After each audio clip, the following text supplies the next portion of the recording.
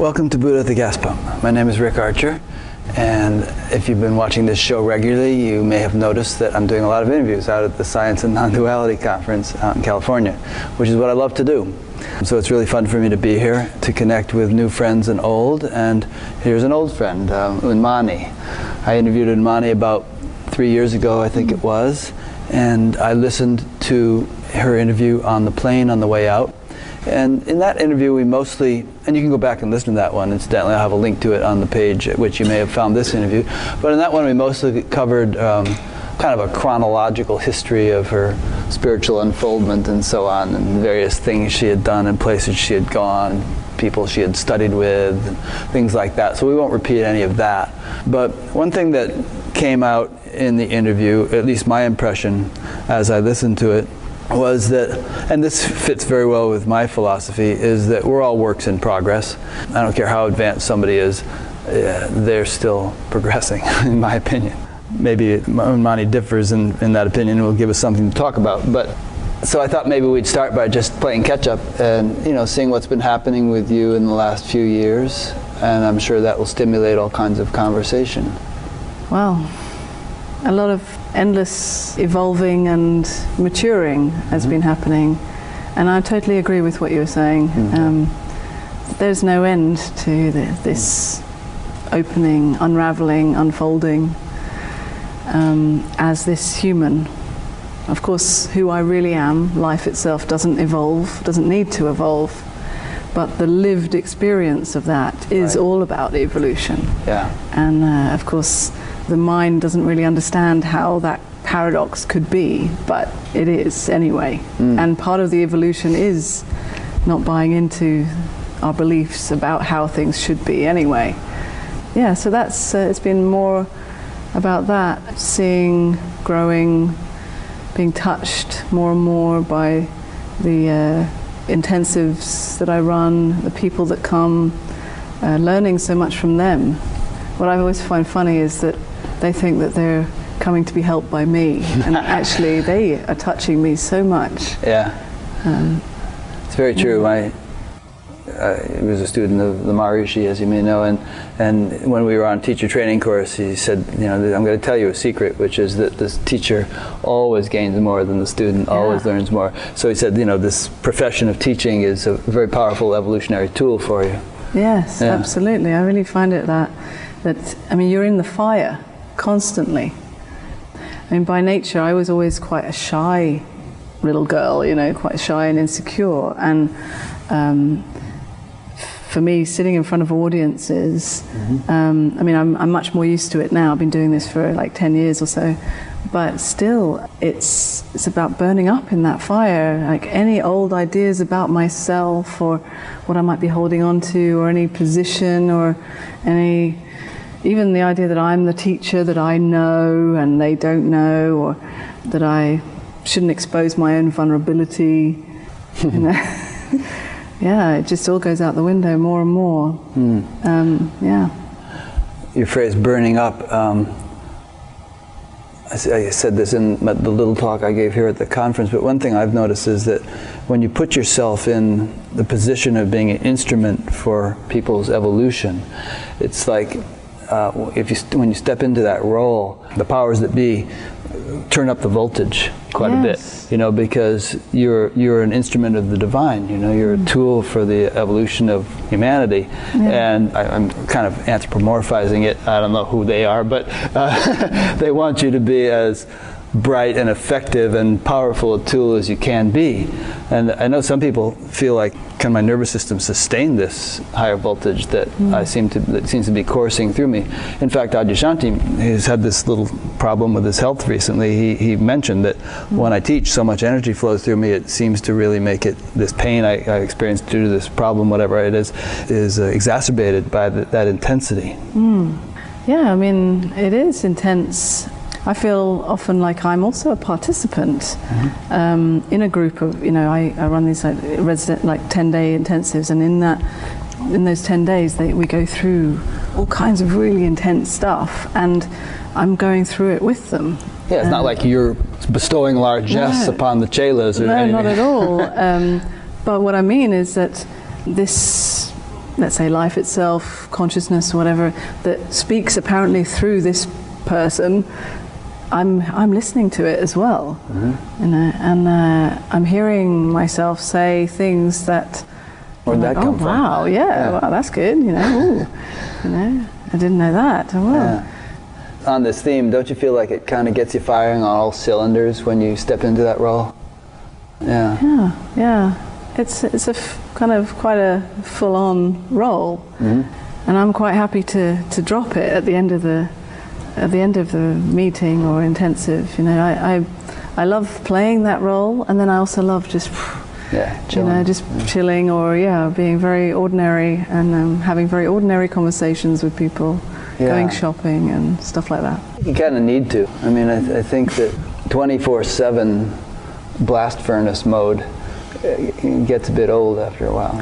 Yeah, and there's no need for it as well. Like I'm not looking for anything in it. You're not about to enlighten the cashier at the grocery store. No need to prove anything. Right. Yeah, the role gets played when it's needed, and then ordinary life goes on. It's an interesting thought, you know, and a lot of times people come to spiritual talks and satsangs and so on, and it seems like there's something special about the person up on the stage. You know, whoa, I wish I were like them.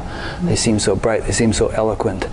Then, I mean, if you could live with them, if you're married to them or something like that, you know, they wouldn't seem that way. You'd really get used to the ordinariness.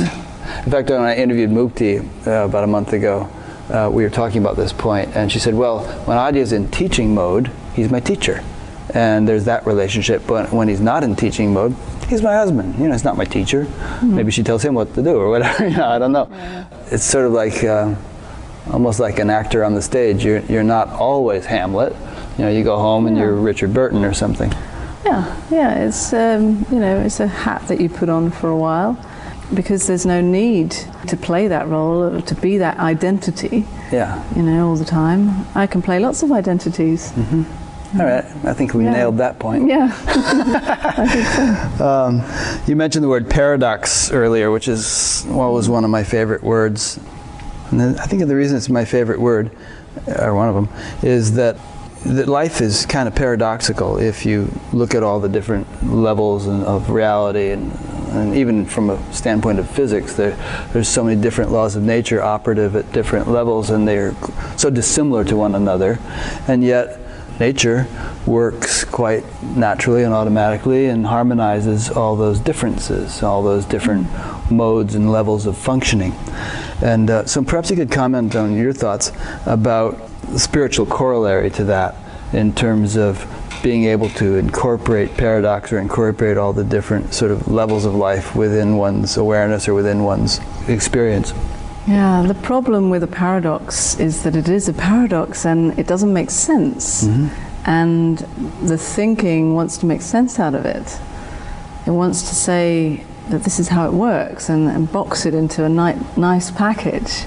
But a paradox means that two things are opposites simultaneously, like that. And so it's kind of, for the thinking, it has to just kind of go, well, okay, I don't get it, it's a paradox. It's the only way, really, for the thinking to it's the only label that the thinking can put on how life is. By calling it a paradox, it kind of gives the thinking some rest in trying to figure it all out. It says, okay, it's just a paradox. And the main paradox, I mean, there are so many paradoxes. Life is full of paradoxes. But the main one that I see, and I know in my own direct experience, is that we already mentioned, that I am life itself, that doesn't evolve, that doesn't move, that doesn't need anything, that doesn't lack anything, that has no problem, that just is empty, actually, of any quality. And yet the paradox, the other side of it, is this human experience. And this human experience seems to include time and space and evolution and sensation, stuff, basically. It's full of stuff, seemingly.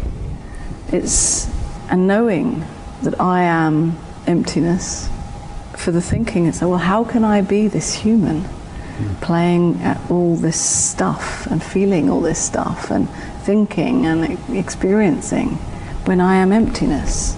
And what I see a lot of seekers on the spiritual path try to do is to become emptiness. Without being the other.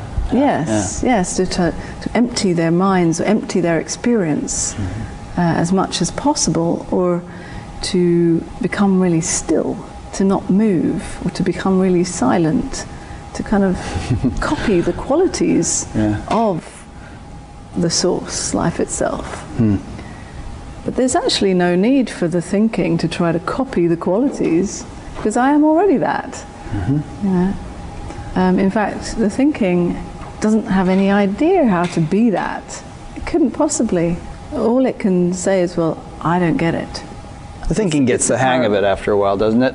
If you're really living it, the thinking learns pretty quick that it's not going to be something that's figured out, you know, on that level, and so just, you know, relax, take a back seat. It kind of says, well, who am I to know? I'm just a thought. Well, I don't get it.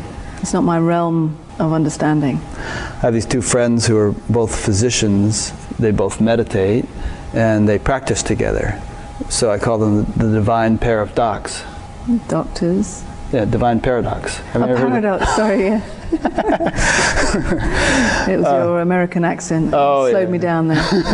Well, this is kind of an interesting point about people who try to be the silence, you know. But I mean, if you look at, again, nature, of which we are sort of a part, obviously, there's tremendous silence and infinite dynamism.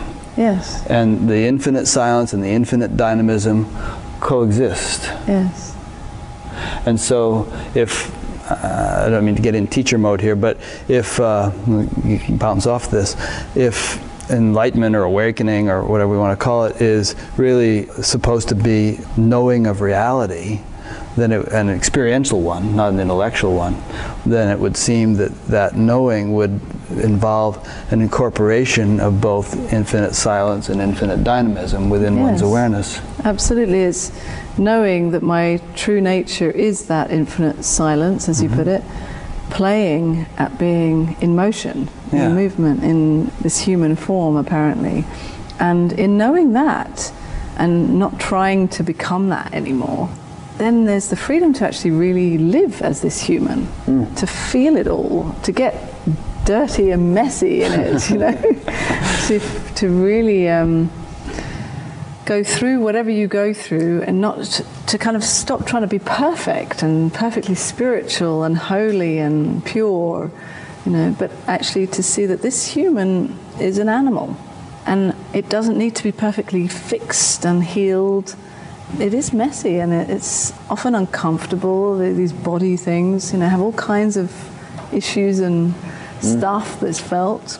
But knowing that I am not limited to this body is the freedom for it to be a mess. And just that is such freedom. When you're trying to fix for so long, you're making this assumption that there's something wrong with me, as if I am this body. Who I am is this body, but if this body is going through some emotion or physical sensation or sorts of thoughts, or that means that I have a problem that needs to be fixed. But if I know that I'm not this body or thoughts, then the mess can go on. Yeah. The crazy insanity of life can go on. Or you can fix it. I mean, if like you're overweight or you have high cholesterol or something, you're not this body, but you might want to take care of the body. Oh, sure. It's a useful tool. Of course. It doesn't. I'm not saying that you just kind of like throw caution to the wind and start snorting meth or something. Well, you could do that if that's what you like doing. But no, I mean, there is a more and more of a sensitivity to this body, actually. In my experience, there's more and more falling in love with this body, with this human experience, with this kind of character that seems to be here. And getting to know her and all her weird and wonderful foibles. Whereas perhaps on the spiritual path, she as a person was always rejected. Oh, I'm not the person, I'm beyond it. Well, you know, I talked to someone just the other day, a friend, and that was her emphasis. I am not a person. And I didn't handle it very well during the conversation, and afterwards I was talking to another friend, and he said, well, the way I would address that is, of course you're a person. you're a lovely person. You're just not only a person. That's the thing. You know? Yeah. Like, People yeah. often have to go through a phase, and I certainly went through this as well, of rejecting the person. In order to really acknowledge that I am the absolute, that I am life itself, I had to say, well, I'm not the person. I had to sort of throw off all the limits. Yeah, kind of a neti-neti phase. Yeah. And then come full circle back to the person. Yeah. And it seems like a maturing. I wonder if everybody has to go through it that way. In my experience, it's what I've seen with people that I've been working with, that they kind of have to go through like a rebellion stage of rejecting the person. Kind of like teenagers having to go crazy something for a while. like that. And kind of hiding out in this new state, which is relatively new for a lot of people who've just had this amazing recognition, awakening, whatever you call it. And they hang out in this very peaceful state, which is lovely. But eventually, life comes knocking at the door, and the human experience starts screaming, you know, and you can't ignore it anymore, whether it's through some tragedy that happens in your life or just, you know, just little subtle things start to be felt more and you can't shut it out anymore. Yeah. And of course there are teachers who specialize in this you are not a person phase and keep beating that drum. Yes. So more power to them, I guess. If it's a phase that people know, if it's a phase that people need to go through, then I guess there must need to be specialists in that phase. Absolutely, it's a useful phase, but then it's up to the individual to acknowledge that I'm getting stuck in this phase because it feels safe. It feels like I'm now beyond it all and taking a certain, let's say, superior position in I know it, I'm beyond it, I'm looking down on all these people who are kind of in the human experience still, poor them. Yeah, and eventually it's about humility, actually, like diving back into this human experience that you thought you'd gone beyond. It's like, oh damn, here it is again. But yes, it is here again, but it's here to be acknowledged and actually, as I said, like, to be fallen in love with. Yeah. Even if it's not always about feeling loving, of course it's not. It's often uncomfortable, as I said, you know. But it's what's actually here, and it can't be denied. And there's really no escape, inevitably, from this human experience. This body goes through stuff as it ages, and then eventually it's going to die, and there's no escaping that. You mentioned the word love. A lot of times a kind of a unemotional dryness seems to be associated with the I am not a person phase. It's a little bit notorious for that. Well, you know? That's what it's good for, in a way, to escape feeling. Yeah.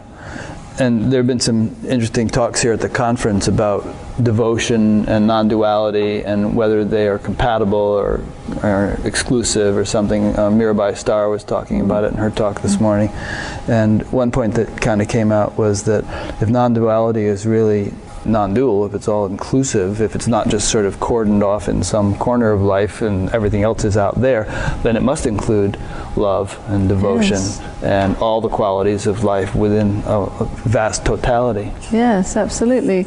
And it's also not limited to what we think is love or what we feel is love. You know, it goes both ways. It's not limited to this kind of awareness, dry, kind of beyond it all thing, but it's also not kind of fluffy and just lovey-dovey, because a lot of people get stuck in that phase as well. That's a whole other phase on the other side of it. You know, they're kind of equal sort of phases. It depends which path you take. You can get stuck in this thing of like, I have to continually open my heart and have these kind of loving experiences. It's all kind of maybe very the foundation dreamy. Hasn't been established yet. You know? Yeah. And the thing is, it has to go together. Yeah. And you have to recognize that you are empty, nothing. I mean, without any quality. And that's not even a loving quality. That's no quality. So you have to let go of love, actually, to actually know real love. You know, and it's not knowing it in the mind, it's not knowing it in a feeling, although of course it can include feelings and thoughts, but it's knowing the love that is who you are, your true nature is love, and then you see it everywhere. That's a good point.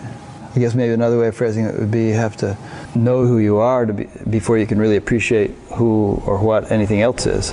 If you don't know who you are, then who is it that loves this thing or appreciates that thing. There's no kind of foundation for it. Yes, yes, yes. Then it's just grasping hold of temporary experiences that we call love, but actually they're just kind of nice feelings of expansion, but they're temporary. And then we get addicted to chasing those experiences. We go to places or we hang out with people that somehow seem to trigger those experiences. And then when we're alone, there's this contraction again. And, oh, I've got to go and get that again. It's more of that. It's that fix. It's a drug, basically. Yeah, so either phase is just a phase. Yeah. Eventually, you have to let go of any position that you're standing in and see that there is no position to save you. I hear people giving talks here at the conference, and then I see questions from the audience, and sometimes I get the feeling that people are a little frustrated because they hear a lot of words, they hear people saying all this beautiful stuff, and they don't quite know how they can make it happen for them. You know, it's like they're hearing a description, but what they really want is a prescription. Yes. Yes, yeah, I hear that a lot. I mean, not only in this conference, but generally in the meetings. And so there are people promulgating practices of various kinds, so those could be considered a prescription. Then there is the non-practice crowd, anti-practice crowd. But I mean, what's your stand in terms of how to actually help people make this an experience rather than a conceptual thing? Well, in one way I feel like if you personally feel like you need a practice, then you need a practice. If you're drawn to it. If you're drawn to it, then you should find a practice. And then you are drawn to whichever practice you feel can help. And perhaps it gets to a certain point after a while of practicing whatever you practice that you start to see, well, okay, that's taken me to a certain point, but somehow it's kind of not helpful anymore for whatever reason. So maybe at that point you then want a different practice, and you go and search for a different practice. And that can go on for a while. And perhaps eventually you get exhausted and you start to see that actually every practice essentially is just a crutch, something to lean on. Which is handy if you have a broken leg. If you believe you have a broken leg. If you believe you have a broken leg, then you're going to believe you need a crutch. But if you're willing to actually turn and have a look at your leg, do I really have a broken leg? You know, if you're actually willing to question, is there really something wrong with me that I need a practice to hold on to?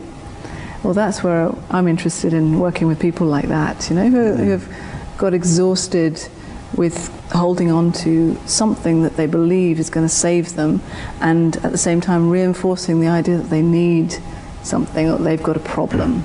But the words you just used in there, believe, save, need, all those things, sure, there's plenty of people doing practices for whom those words would apply. And then there are people like Ramana or the Buddha who, after their awakening, meditated long periods of time for many, many years. Now, maybe it's I don't think they needed it or believed anything in particular about it, or, you know, they didn't have broken legs, so to speak. But for some reason, they were drawn to do it. Maybe it was to set an example. Maybe it was to refine their physiology. I don't know. But like we began by saying, there's no end to this development. Absolutely not. But then there's different kinds of practices. Let's say not so much different kinds of practices. Of course, there are many kinds of practices, but there's different kind of motivation, let's say, for practice. Reasons for doing them. Reasons for doing it. So when you're searching, so the motivation is to fix yourself because you believe that there's something wrong with you. And then when you recognize that actually there's no need for a practice because there's nothing wrong with you, you may go through that rebellious stage of throwing everything out and say, I don't want to practice anything, and I'm not going to do anything spiritual, and I reject everything that's got the word spiritual in it, or non-dual in it, or whatever. But then you may want to come back full circle into exploring this human experience. Now that can happen in many different ways for different people.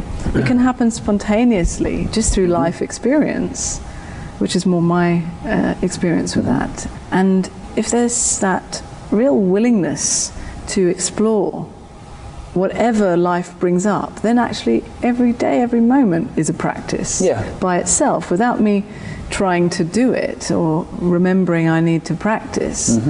But all the time, in every relationship, in every interaction, even right now, there's a continual checking out what's going on physically, what's happening here in this whole experience.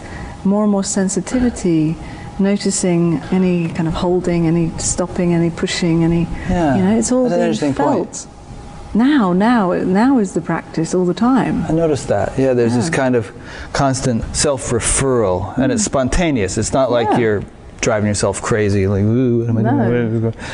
It's more of just a sort of a gentle, natural kind of self-monitoring process or something that just becomes routine or habitual. It's like the light, I mean, this is just an analogy, but the light of truth, if you want to call it that, shines more and more on this human experience in more and more refined, subtle detail over time, it seems, So you become more and more aware of all these little subtle things that are going on. And where, for example, where I'm speaking from. Am I speaking from agitation, or am I speaking, oh, that's nice. And just noticing the difference. And that's just happening naturally. So this particular thing you're describing now, have you noticed it growing, like, let's say since the last time I talked to you? Absolutely. Yeah, there's been a more and more attunement, maybe is a good word. Absolutely. Yeah, absolutely. I mean, I find it difficult to kind of compare how I am now to how I was then, because I have to remember how was I then, and I don't even know. I'd have to kind of make up this whole story about how I was then. I can't really find myself as a point in time, you know. But people have said things, so okay, maybe they've seen and they've compared, I don't know. I just remembered a couple of great quotes. One is from some Buddhist sage, I forget his name, but he said, even though my awareness is as vast as the sky, my attention to karma, meaning action or just the functioning of life, is as fine as a grain of barley flour. And then there was one from Don Juan, from the Carlos Castaneda books. He said, a warrior has time only for his impeccability. Impeccable. Which doesn't mean we're perfect, but it means, I think it means what you're saying. There's this kind of this art of living that gets more and more refined. Yeah. And I've certainly noticed that in the way I'm working with people. I do these very intimate dialogues. People have described them like energetic surgery, which I wouldn't have used that term myself, but it is like that in a way.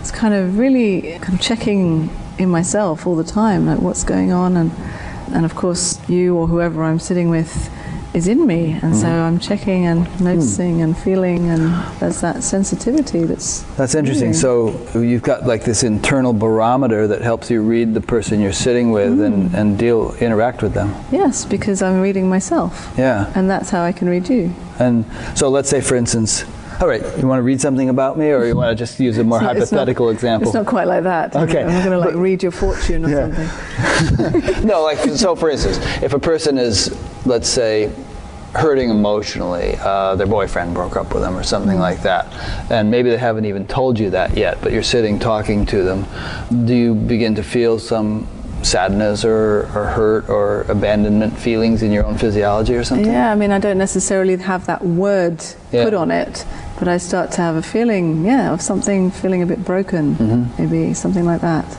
and a certain crushed sort of feeling. And so I may just start to sort of respond to that or describe that, and then if they feel that it matches what they're feeling, then they'll be like, oh yeah. And then they'll start to open up, like, oh yeah, and then we'll talk about it. Do you feel like you sometimes pick up on things that they themselves might not even have been aware of, and then you help them to become aware of them?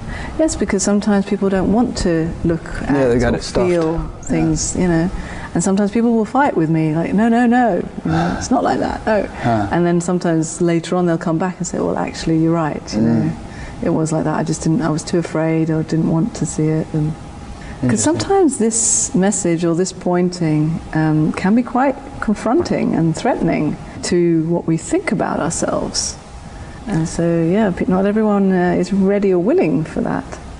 But I suspect that you don't have a very confrontational style. I mean, there are some teachers that really like to skewer people, and bust their egos. And they can be very harsh, really, and even with people who haven't asked for that. Maybe they've showed up at the meeting, but they haven't asked to be publicly pilloried, I find that in the way I work with people, the container is so important. And what I mean by that is that whether it's the room that we're in, or the fact that I say to people that everybody who's here needs to stay here and not come and go, and they need to commit to the whole time that we're there. Things like that create a very safe container. And if those people are willing to really be there and show up and really commit to it courageously, because it is about kind of being courageously vulnerable, then that container can hold sometimes me being very strong with people. But because it's held in a that tough love kind of way. Yeah, it can be very ruthless at times. Yeah. But when necessary, Right. you know, sometimes people just don't know how to stop kind of going along with their old mechanisms, you know. They're longing to stop, but they just don't know how. And sometimes it's just Deeply like, ingrained. stop it right now, you know. And do they stop it sometimes? Yeah, when you do sometimes that? it's like, phew, they just need a bit of a slap. Yeah. But, you know, when it's held safely, then it's not like a public humiliation. Right. Do you notice pretty profound transformations in people sometimes, or often when they've gone through a retreat or something like that? Absolutely. Yeah. And more as this Getting better at it. I seem to get more refined and big transformation. Not that people are suddenly walking out all enlightened and floating out the door, because that's not really what I'm aiming for, if I'm aiming for anything really. But it's more that they can go back to their ordinary lives and just be ordinary, and kind of that the weighty suffering that they were carrying, that they can actually finally put it down and just live. You know, live freely, enjoy life, start to go on with their own refined exploration. Yeah, and that, to me, that's a success story, that they can then go off and be ordinary, you know, just live as ordinary people. They don't need to be all enlightened. If anything, you know, if someone thinks that they've got it and they're all special after being at my intensives, then they really haven't heard what the hell I'm talking about. Yeah.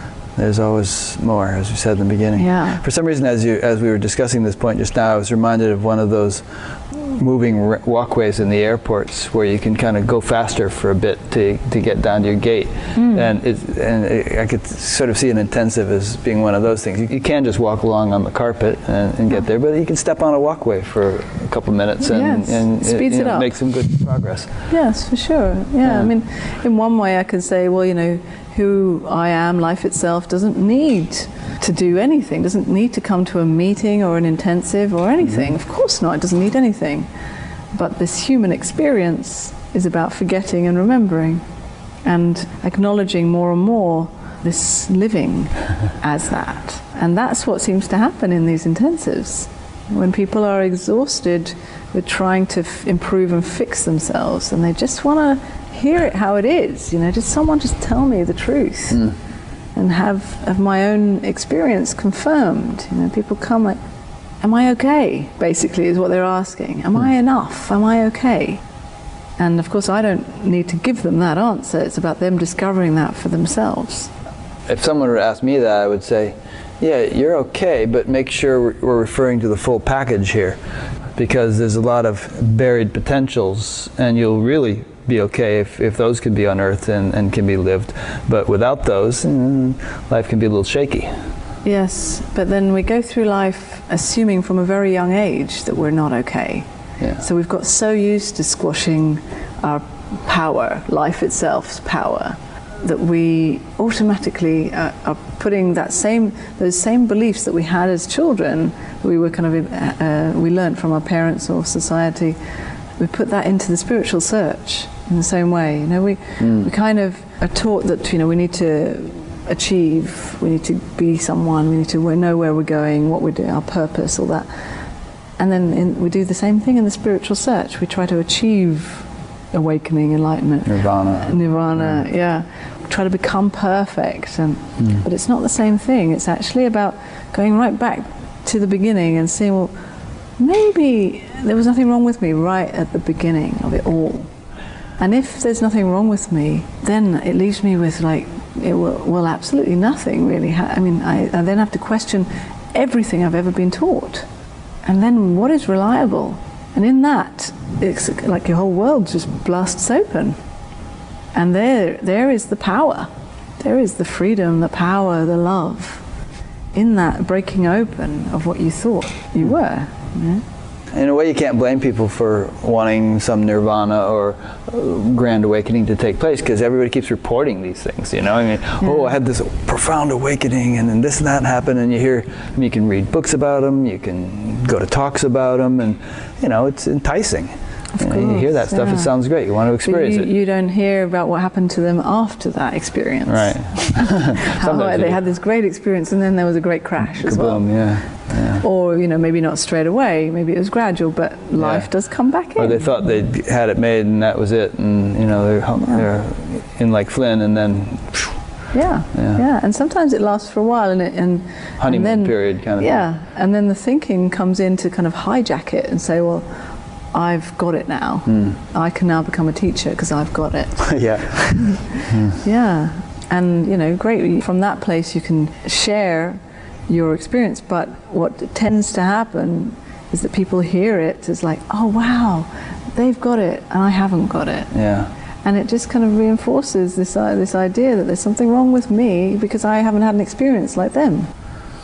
So it's not about the experience. That's what I really love to emphasize, that you can have any experience, any fancy awakening experience, but so what? Well, but there's a difference between a flashy experience. I was talking to Francis earlier today, and he was saying, over the years, I had so many interesting experiences. But then when I awoke, it wasn't really an experience, not like all those other ones. It wasn't something which, by its very nature, could come and go. And so, no, it could not, by virtue of what it is. Yeah. And then he said, and I realized at that time that it had always been there, you know, all my life, but just had been kind of overlooked. And I'm just picking on Francis, but you hear those kinds of accounts.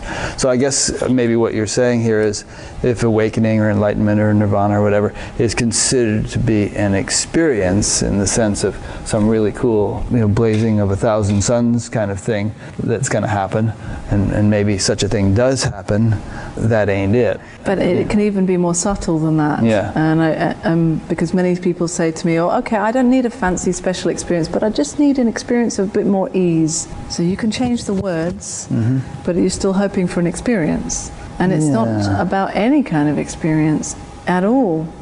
You know, actually it's about acknowledging your nature, which, as you were saying, Francis said, that is beyond all experience. It doesn't come and go, because experience does come and go. You know, if you have an experience that wasn't there, well, it's come and then it's gone, you know, after that. If it does come and go, then it's not it. But then aren't there symptoms of the kind of abiding awakening we're talking about? One of them might be ease. I was talking to Rupert yesterday, and he was saying, well, peace and happiness are kind of hallmarks or characteristics of a genuine abiding awakening. So there are kind of these symptoms. Yeah, I would call them like byproducts. Yeah, byproducts. Yeah, because they're not the point. Right, they're kind of offshoots. Well, if you're aiming for peace and happiness, you're going to be looking and searching for a long time, because it's not about that. Right. Life includes a lot of experiences that are not peaceful and not happy. But if you're not searching for any kind of experience, and you start to see, well, actually every experience is included, then that in itself is peaceful. Yeah. You know, so it's actually when you let go of this wanting a particular experience, you get everything you wanted in a way, but not in the package you thought it was going to come in. So it's like when you don't even care about having peace and happiness, you might have a bit of peace and happiness, but so what? Who cares? Yeah, but again, those are byproducts. They're byproducts. You know, the real love is the love of what is true, you know, who I really am. Yeah. And actually, I remember as a child kind of making a pact. I don't know if we talked about this before, I hope not. Making a kind of some kind of imaginary pact or prayer to, I don't know who I was praying to or what, but just give me the truth. I'm prepared to sacrifice the perfect relationship, living happily ever after, whatever that means, all the best wonderful experiences. Here, have them all. I just want the truth. At that time, I was a teenager. At that time, I didn't know what I was really asking for. so But- did like stuff start happening? Yeah. Well, it had already started. Really. Right. That was already part of it. I can think of a number of people I've interviewed who gave God an ultimatum like that. You know, Yeah. Pamela Wilson, this woman named Mirabai Devi. It's like they just said, you know, the latter just said, "I'm just going to sit on this rock and starve to death if I, you know, don't get." Yeah, I'm and willing to there die. was this like, yeah, they'd come to the end of their rope, so to speak. I don't think you can just sort of, you know, anyone who's listening to this on YouTube say, okay, that's it, I want the truth. There has to be kind of a ripening before that becomes a meaningful Yes, resolution. and also many people say to me, well, I've never had that moment where I've really been wanting to die, and do I have to come to that point? No, you don't. It's not the way for everybody. Right. Some people do have a kind of gradual seeing. So you don't have to have either a special experience or this kind of, I want to die. It's just how it was for me. Or the master holding the disciples' head underwater and saying, you need it as bad as you want to breathe. Yeah. You don't. It doesn't have to be like anything in particular. Everyone has such a unique journey, and I'm sure you've seen that with all the people you've interviewed. Like, everyone's totally unique. So however it is for you is just how it is. That's an important point. It's really an important point, because what I've also seen is so many cases of people thinking it needs to be a particular way, like that guy describes, or like I read in this book, or something. And it's like what was that Byron Katie book, 1,000 Names for Joy or something? For some reason that came to mind, but it seems like there are as many paths as there are people. Everyone's going to have their own unique fingerprint. Yeah. And it's about your own authority as well. You know, not the authority of the thinking, which of course thinks it knows it all, but your real authority, as you recognize who you really are, then you know that is the only authority to know actually how it is. So as long as you're assuming that someone else's experience is better than yours, or your experience should be like theirs, or if you're assuming that what your thoughts are saying or other people's thoughts are saying are more true than your own direct knowing, then you're moving in that kind of very agitated, painful way. But in knowing who you are and acknowledging that actually I am the only one who can know, because there's no one else actually. How it is in this experience is the only experience. There's no other experience, actually. There's no outside of me. So how it is just how it is. No one can say that my experience is wrong or should be any different. On the other hand, just to play devil's advocate, there are people who tend to want to just wipe clean any notion of hierarchy or stages of progression or something like that. I've actually had people say to me, you know, there isn't an inch of daylight between me and Ramana Maharshi, meaning that because they had this pretty clear concept of what non-duality is, they were actually living in the same state that he was.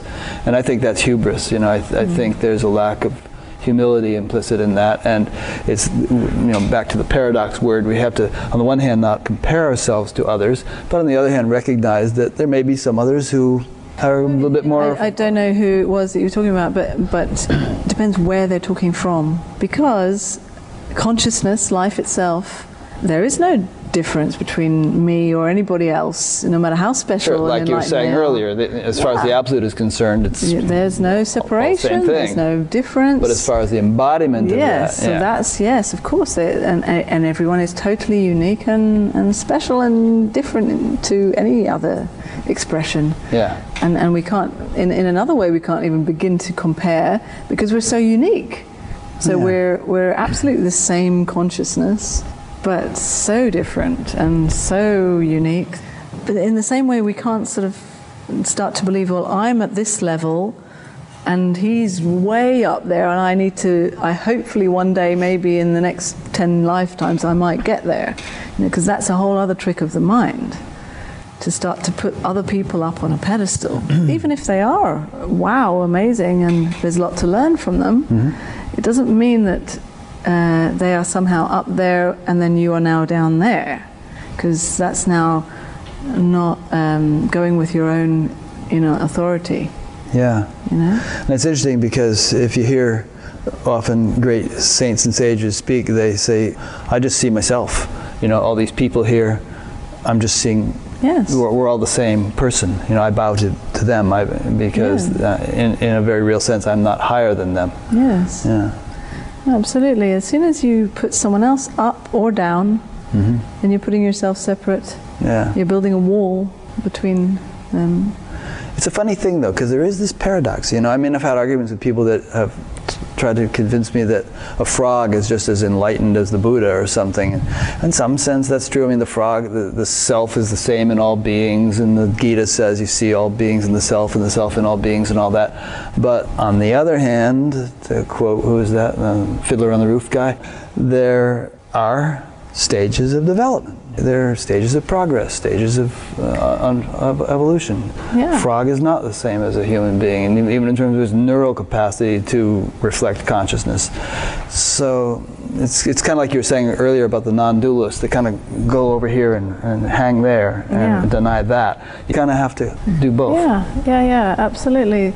There are that endless kind of unraveling and kind of seeing through more and more.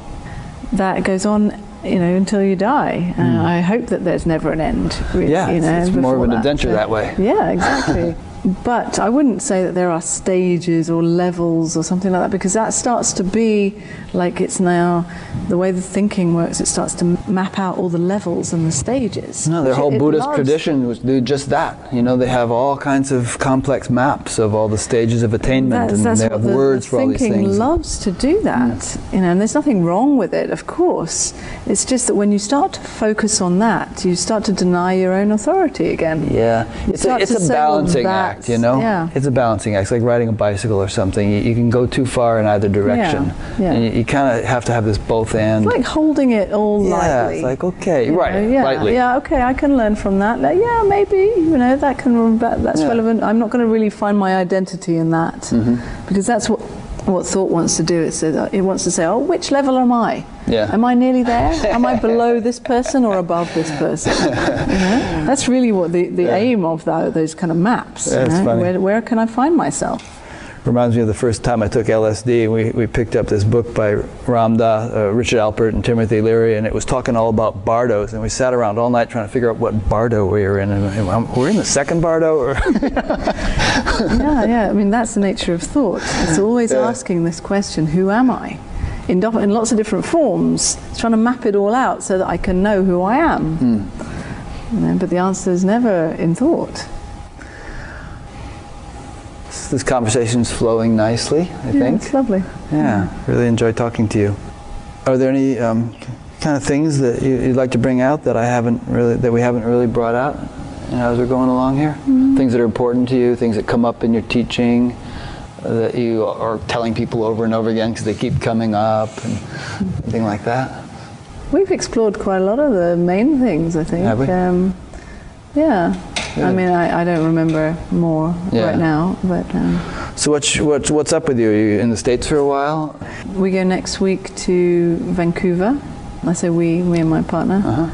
And then we go to Portland, and then we go to Washington and New York. So we're in the States and Canada until the end of November. Then back to the UK. Yeah. And of course this will become dated pretty soon because, you know, this will be up for years.